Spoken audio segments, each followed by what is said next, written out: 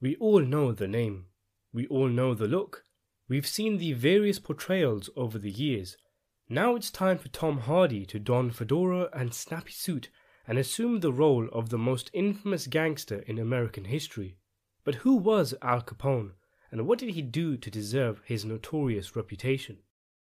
Alfonso Gabriel Capone was one of the founders and earliest bosses of the Chicago outfit, the Italian-American organized crime syndicate based in Chicago.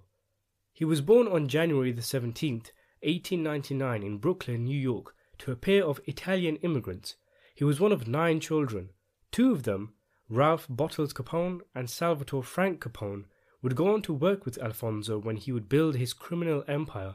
And interestingly, one of his brothers, Vincenzo Capone, who would later change his name to Richard Hart, became a prohibition agent, battling the very kind of criminals his brothers had become. In his youth, Capone showed promise at the Catholic school he attended. However, his behavior constantly landed him in trouble, and he was eventually expelled at the age of 14 when he struck a female teacher in the face. After this, he worked odd jobs around Brooklyn, and it was during this time that Capone became influenced by Johnny Torrio, the Italian mobster who would go on to become Capone's mentor. Capone became involved with gangs during his teenage years, such as the Bowery Boys and the Junior 40 Thieves, eventually joining the much more powerful 5 Points gang. Capone also found work as a bouncer and doorman, having been employed by a gangster called Frankie Yale. It was whilst working as a doorman that he got his trademark scars, after he insulted a woman when working the door at a Brooklyn nightclub. The woman's brother, Frank Gallosino, slashed Capone in the face, and the subsequent scarring Capone received earned him the nickname Scarface, a title which he despised. He often attempted to cover up his scars, and when questioned about them, he would claim they were war injuries. At the age of 19, Capone married May Josephine Cowlin, who had given birth to Capone's son Albert Francis Capone, known as Sonny, just weeks before the two wed. Albert suffered from hearing loss as a child, losing most of his ability to hear in his left ear. In spite of Capone's notorious gangster lifestyle, as far as we know historically, the two were and remained happily married. Around a year later, Capone moved to Chicago, having been invited by mobster Johnny Torrio, who at the time was an enforcer for crime boss James Big Jim Colosimo. Capone worked as a bouncer in a brothel, where, due to his merry use of the Institute's services, he contracted syphilis, for which it is thought he never sought treatment. There were tensions between Colosimo and Torrio, as the latter wanted the gang to enter into the bootlegging game after Prohibition went into effect in 1920, but the crime boss refused. In the same year, on May 11th, Torrio phoned Colosimo about a shipment that was going to arrive at his restaurant, and when Colosimo drove there to await it, he was ambushed and killed. Capone has long been suspected in having an involvement in the murder of Big Jim Colosimo, another suspect being Frankie Yale, Capone's contact from New York. After this, Torrio took over Colosimo's operations, with Capone as his right-hand man. Torrio's syndicate was essentially made up of Italians and Italian-Americans, and he is thought to have favoured negotiation over territorial and business disputes between different gangs as opposed to violence and war, where possible.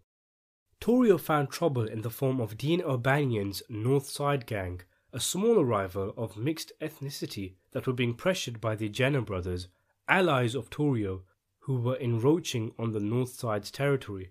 In spite of Torrio's repute as a diplomat, O'Banion found Torrio unhelpful when he required the matter to be solved, and on November the 10th, 1924, Dean O'Banion was murdered at the flower shop he owned, an event either ordered or accepted by Johnny Torrio. The North Side Gang was taken over by Jaime Weiss, a close ally of O'Banion, who wanted revenge for O'Banion's murder. 2 months later, Capone found himself ambushed by assailants, which left him shaken but unhurt. Less than 2 weeks later, Johnny Torrio was returning from a shopping trip when he was attacked and shot.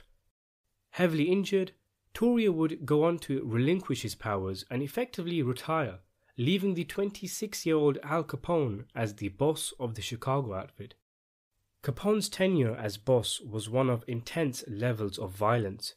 His business was predominantly one of bootlegging, illegal production and traffic of alcohol. Prohibition was in full effect, the US nationwide ban on production, importation, transportation, and sale of alcoholic beverages. Capone used violence and intimidation to increase his revenue. He would offer his beverages to establishments, and those that refused were often met with brutal ends. Drive-by shootings and the blowing up of stores were favourites for Al Capone, and it is estimated that around 100 people were murdered in the Chicago bombings of the 1920s. As well as his violent methods, Capone was also well known for his now signature style, often supporting snappy suits, cigars, fedoras, jewellery, and female companionship as he made his way to and from racetracks and restaurants. Unlike the vast majority of mobsters of his time, such as Charles Luciano and Vito Genovese, Capone was a magnet for the press, and he had no fear of having his picture taken and being interviewed by reporters. Rather, he enjoyed it, and cultivated an image for himself that made him a favoured man among many of the working men and women of Chicago. He captured the public's attention, effectively becoming a celebrity. When questioned by the press on his illegitimate practices, he would often remark, "I am just a businessman, giving the people what they want." Capone donated to charities to improve his public image, and he aligned himself politically with Republican William Hale Thompson, contributing $250,000 to his campaign at one time, and bombing voting booths in areas where Thompson's opponents had support. Tens of people would be killed on polling days by bombs and thugs hired to attack and gun down voters. In spite of his success and popularity, Capone had amassed many enemies and rivals, the worst of which were the North Side Gang. The North Side and the outfit often sparred in skirmishes, Tommy gun shootouts ending with blood-stained sidewalks and deathly still bodies splayed on the streets. Perhaps the single most famous event Capone is linked with is the St. Valentine's Day Massacre in 1929, which was orchestrated to assassinate Bugs Moran, the now head of the Northside Gang after the death of Jaime Weiss and Vincent Drucke.